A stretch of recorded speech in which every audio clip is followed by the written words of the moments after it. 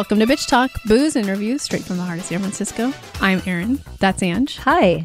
That's Shar. Hello. You can find us at bitchtalkpodcast.com, where you can sign up for our monthly e-news. For behind-the-scenes videos and 2-minute clips of our interviews, head to our YouTube channel and subscribe. You can find us every other Thursday morning at 9:30 a.m. at bff.fm. And if you like what you hear, rate and subscribe wherever you listen to podcasts. For the love of God, do it. It really helps. All right, Bitch Talkers, we have a very exciting interview in store for you. A film that we are so excited about. We're talking about Pixar's Turning Red with the director, Domee. Thank you so much for being with us today. Yeah, it's great to be here. Can you introduce our audience to Turning Red, which just came out? Yeah, so Turning Red is a coming-of-age story about a 13-year-old Chinese-Canadian girl named Maylin Lee who, thinks she has her whole life all set until one day, boom, magical puberty hits and she's transformed into a giant red panda and has to calm herself down in order to poof back into a human and stay human.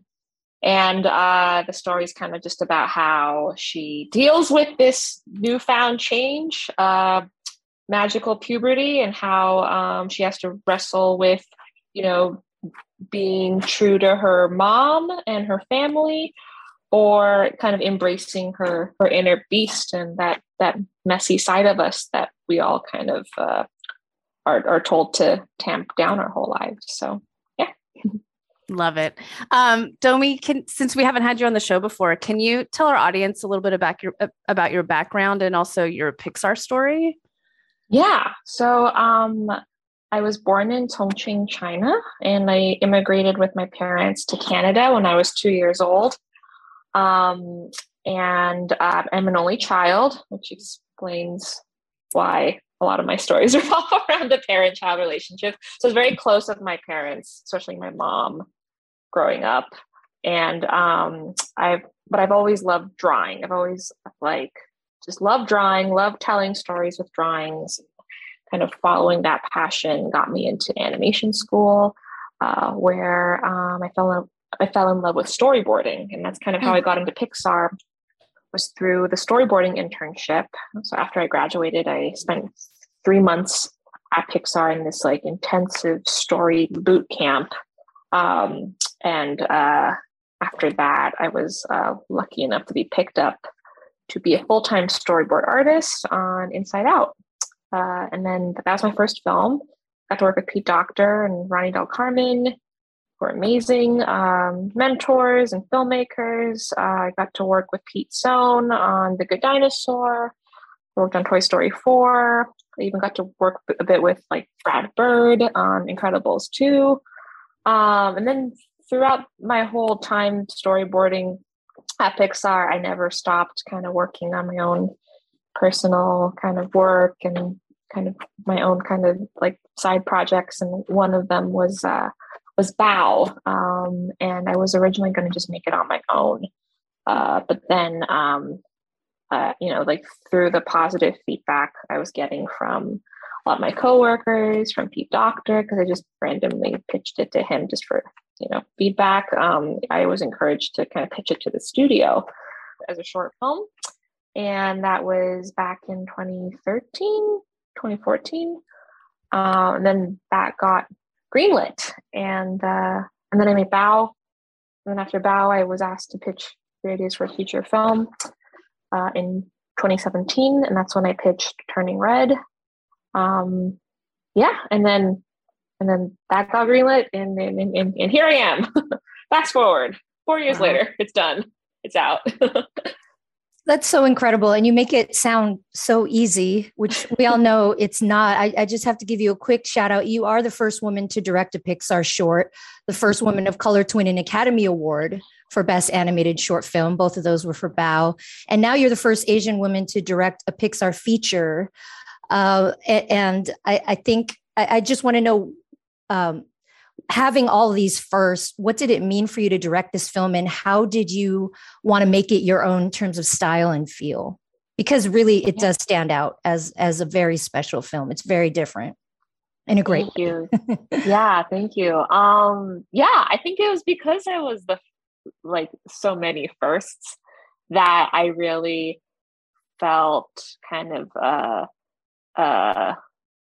almost this obligation to make sure this film felt different, that it felt unique, because I guess my voice is kind of unique and different, and coming in as a first time director in a studio that has such an amazing track record and such amazing movies and stories to come out of it, it's almost like I was trying to take the pressure off myself a bit. Like, oh man, I can't really compete in the same lane as like Andrew or Brad or Pete. But what if I create my own lane? That's like so weird and different that, it can kind of stand on its own. And people can't compare it because it's just so different. So that was kind of the mentality I had going into making Turning Red. It was like, man, I have this opportunity to just really, just put all of myself into this film, and kind of shoot for the sun. I'm going to be spending at least 4 or 5 years of my life working on this, and I might as well try and fail spectacularly versus, kind of take a baby steps and kind of just dip my toe in it and play it safe. I was like, go big or go home. So I did. I went big, and then luckily I didn't go home. So yeah. If I can go back to your, being raised in Canada, and I read that your dad was an art teacher. Is that correct? Yeah, he was an art professor back in China, and then he's been kind of like my art mentor. That's what I wanted to know. My life. Has he fostered this love of art and animation for you and been really supportive? Oh yeah, definitely. I feel lucky in that, even though my parents still had that classic immigrant parent pressure and expectation, they always encouraged me to pursue my creative passions, except they were just like, okay, well, if you want to go into animation, you better practice every day and stuff. So yeah, he was super supportive of me going into animation. He would take me to life drawing classes after school, and in high school, both of us would go to the local art college and draw naked people side by side. Father and daughter, kind of awkward, but it's so cute. I love it.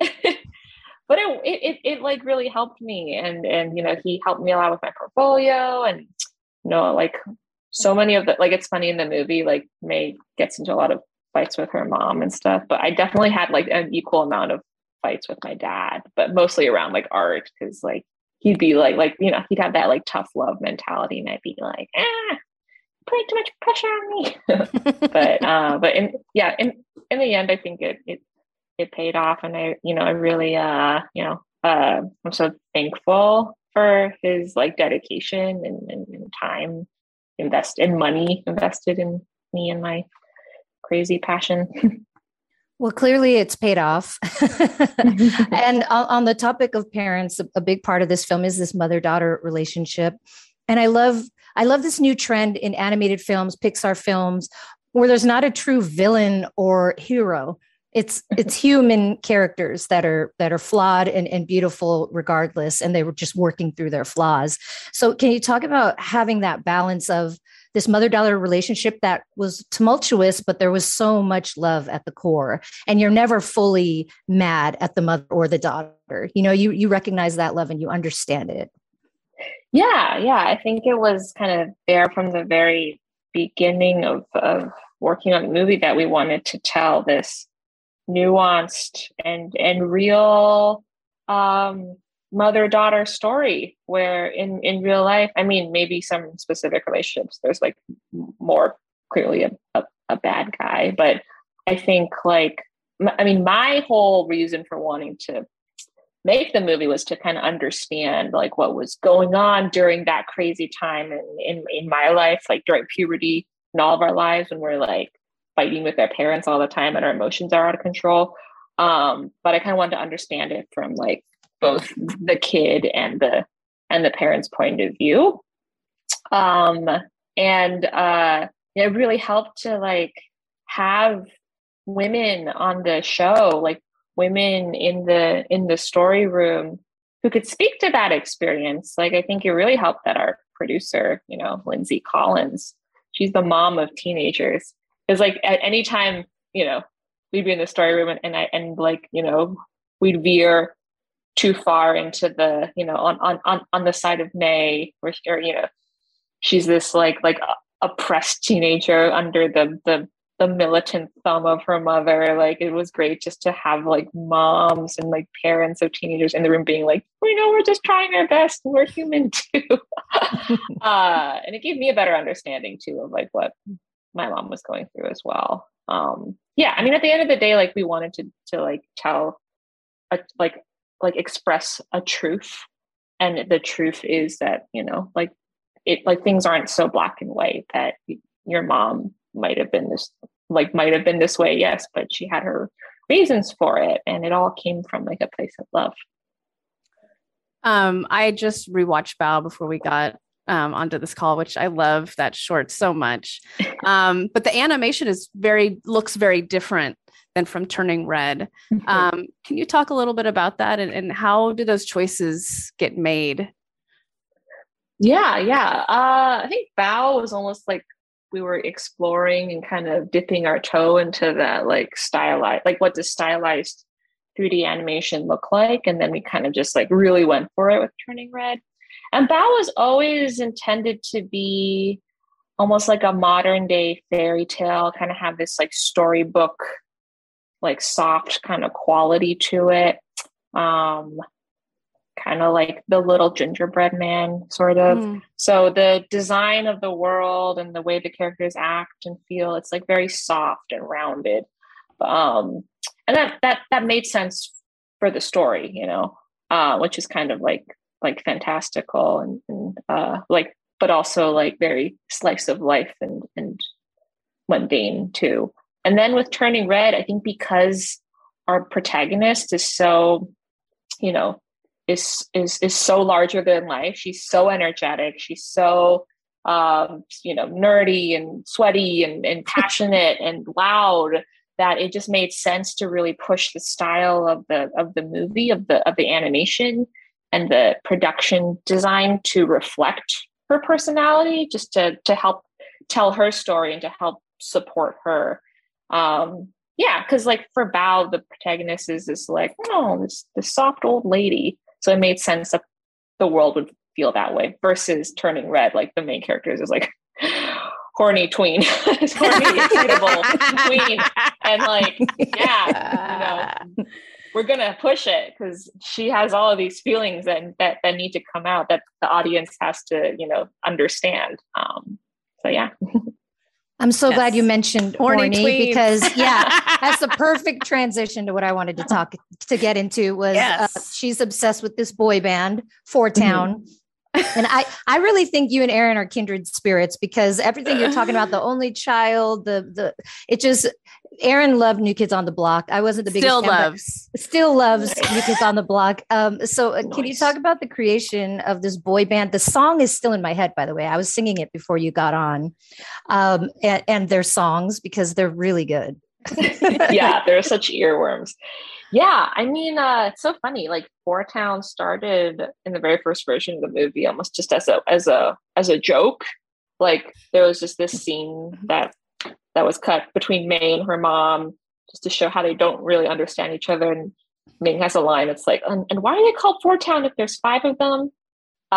Which we thought was such a funny joke. But then their like role got bigger and bigger with each version that we made, until finally we just kind of, I think around screening 2, we just embraced the fact that, like this is a tween girl, and like for her, life or death stakes aren't like saving the world and all that stuff. It is going to a concert, like her very first concert with her friends, and just really leaning into the tweenness of it all and kind of making that the the goal of the movie, just really opened the movie up for a lot of fun.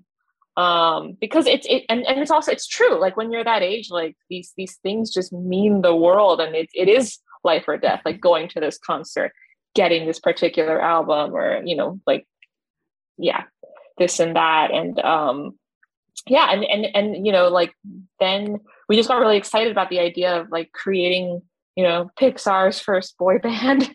And coming up with like little bios for each boy, and like what specific role they would you know, serve in the chemistry of the boy band group. And yeah, it was just a lot of fun just to like geek out and create your own boy band. And then, you know, like for me personally, like I was never like huge into boy bands. Like I liked them, like I liked NSYNC, but like the thing that I was like really, really obsessed with was more like, you know, like movies or like TV shows or like books. Like I was really into Harry Potter, but just kind of, I was just inspired by that tween excitement for that one thing of like being obsessed with this one thing, and your friend group and your social group and your life just revolves around that one thing. Like that was what I drew from to put onto May and her friends with Four Town. But yeah, I like all of that. Like I behaved and acted like that, but like towards fictional boys. I'm glad you said NSYNC and not Backstreet Boys. Anyway, go ahead. Right, exactly. Much better. Or O-Town, or what's the other ones? Oh, Anyway. yeah, So are you saying that your next animated film is going to be about Four Town, or because I mean the characters are so developed? I know. I have full biographies. We had this whole musical, like in an early version of the movie, like May and her friends were going to put on like a musical about the creation of Four Town, like and act as as each of the boys. But they need one more. Yeah, they needed one more. Therefore, they roped in Tyler. And it was a whole nother story. But it was like very cute. And like May, like, of course, she like wrote the whole screenplay, and she had storyboards, and they were like designing the sets and everything like that. And it was really funny and earnest. But yeah, like they're from like Cincinnati, or, you know, like some like town in America, and they had a whole backstory. So yeah. I'm here for it. You can't leave that on the cutting room floor. That sounds wonderful. I know. It was really funny. But then we were like instead of a musical, let's just go to a Four Town concert.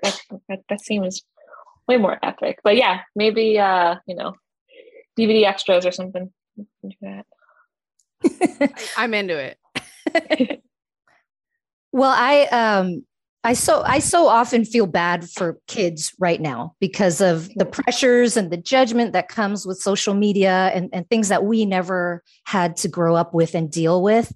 Yeah. But when I watch a movie like this, I'm jealous of kids because now they have these awesome characters and these awesome stories to relate to that are real, you know, and can make them feel better about all this confusion that's going on. So when I see, you know, this controversy that's been out there about the inappropriateness, you know, I'm going to use quotations because it's BS of showing kids about puberty, which is something we go through as kids. It just riles me up. So I'm just curious, were you prepared for this controversy, and what do you think about it? Oh, no, it like completely caught me by surprise. I guess because I've just been living with it for so long that it just seems so normal.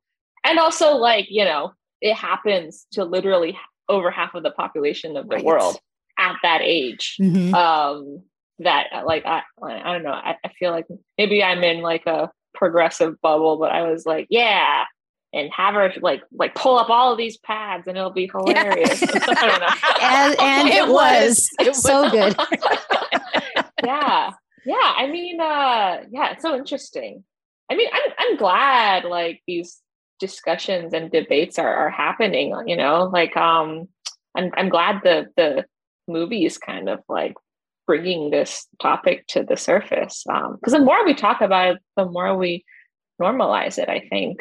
Yeah, it is interesting though, because like, I'll be in like some interviews and the person will ask like, oh, there's a lot of like adult themes in this movie. And I was like, what is adult about like having the secret sketchbook of your crushes under the bed? Like that is so 13 and 12. Like that is, I mean, maybe when you were that age, like you were like totally like quote unquote normal, but like, I don't know, like every person I've ever like talked to, especially a creative person, has had that experience or like that awakening through drawing or writing or something. It's just not talked about, but it's like really, really common, I think. So yeah, and I'm glad that all of this stuff is stirring around because of the movie. Like, good. That's such a good outlook. Thank you. That's much better than the anger that I was feeling. Now I'm happy about it too. Yeah. Good. Yeah. Keep talking. You can be like angry, but also like satisfied at the same time. You're like, yeah, keep it in the zeitgeist. Yeah. Keep talking about it.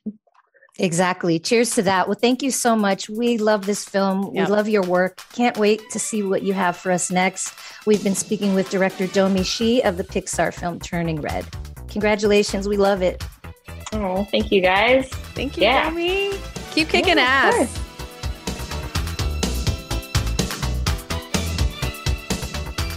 If you like what you hear, rate and subscribe wherever you listen to podcasts. For more information about us, you can head to bitchtalkpodcast.com. This podcast is created, hosted, and executive produced by Aaron Lim. My co-host is Angela Tabora, aka Captain Party. The show's edited by producer Shar. We're powered by GoTo Productions.